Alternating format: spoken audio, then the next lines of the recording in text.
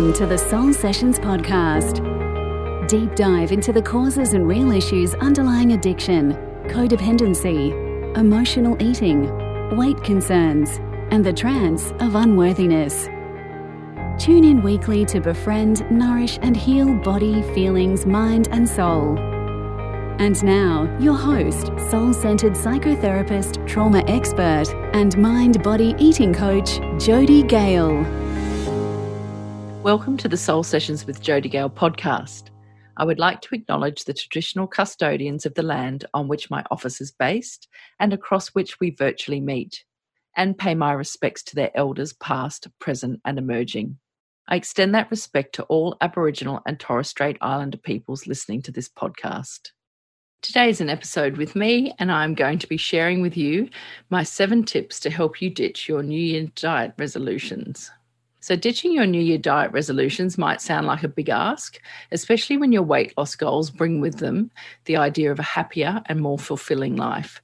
You know how it goes. If only I was thin, then I would be able to. So the diet industry revolves around and perpetuates the idea that you can't participate in life until you are thin, and that you are fundamentally flawed and broken in some way. A few years ago, I attended the Women, Food and God retreat in Monterey, which is just south of San Francisco, and that was with Janine Roth. And she says, like everyone in this diet mad culture in which we live, my retreat students all loathe to stop the frantic attempts to change themselves. They know that something is not quite right in their lives, and because they are not at their ideal weights, they believe that food is the problem and dieting will fix it. When I suggest that they're trying to fix something that has never been broken, a wave of anxiety courses through the room. They ask, "How could you say that nothing is broken when I can't fit into any of my clothes? Can't you see that something is terribly, terribly wrong?" And I say, yes, something is terribly wrong, but it will not be fixed through losing weight.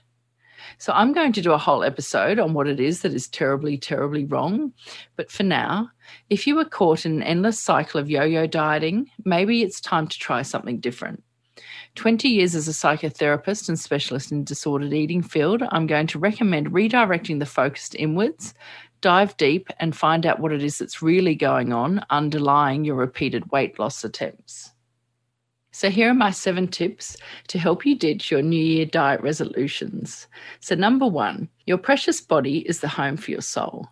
Your body is the home for the core of you that is whole and unbroken. So instead of dieting, whatever your soul calls for, nourish that. It might be going for a long walk, swimming in the sea, a silent retreat, art journaling, having coffee and cake with a friend, taking a long bath with beautiful essential oils, or dancing. Number 2, focus on your health and not your size. Size is not always an indication of good health. Many diets call for restriction of specific food groups, which can lead to ill health. It's important to include all food groups, including food that you find pleasurable. Otherwise, you will end up binging on the restricted foods. This often results in feeling shame and like a failure. Changing your thinking around food and weight can be challenging, especially with so many internalized food rules. For example, carbs and fats are bad. So in psychology, this is known as black and white thinking.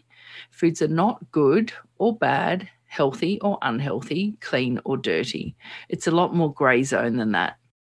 When eating in balance and without labels, food is just food. It is often how you are using food that is unhealthy.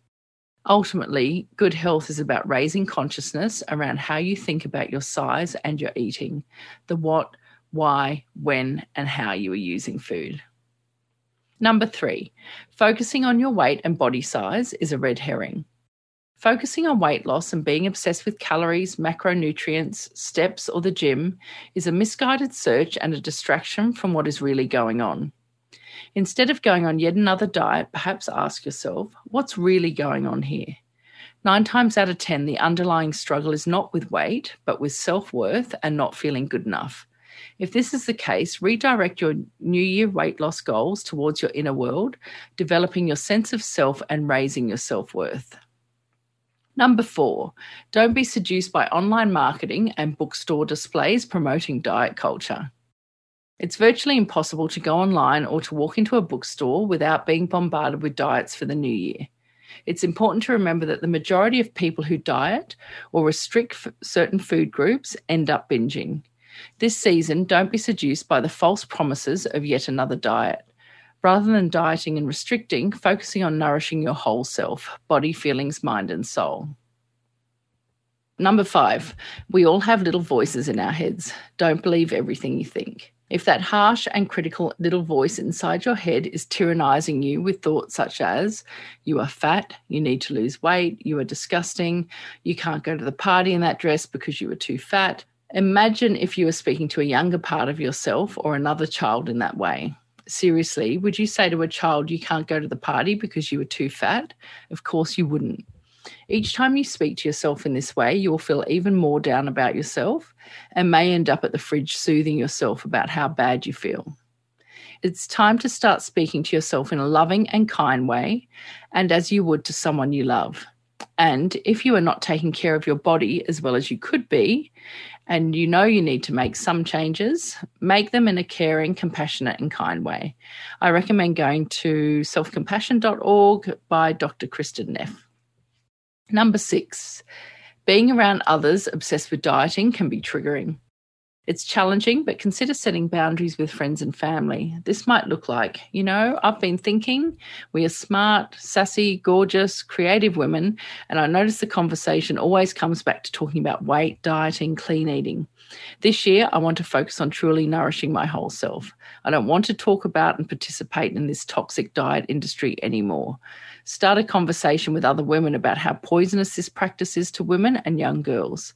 There is a great campaign called Fat Talk Free by Delta Delta Delta, and you can look at their videos on YouTube. They haven't done one for a couple of years, so I'm not sure if that's still going, but there's definitely a few on there that will really open your eyes to fat talk. And I also have an episode coming up with Sarah Mann from Body Matters on fat talking. Number 7, live your big life now.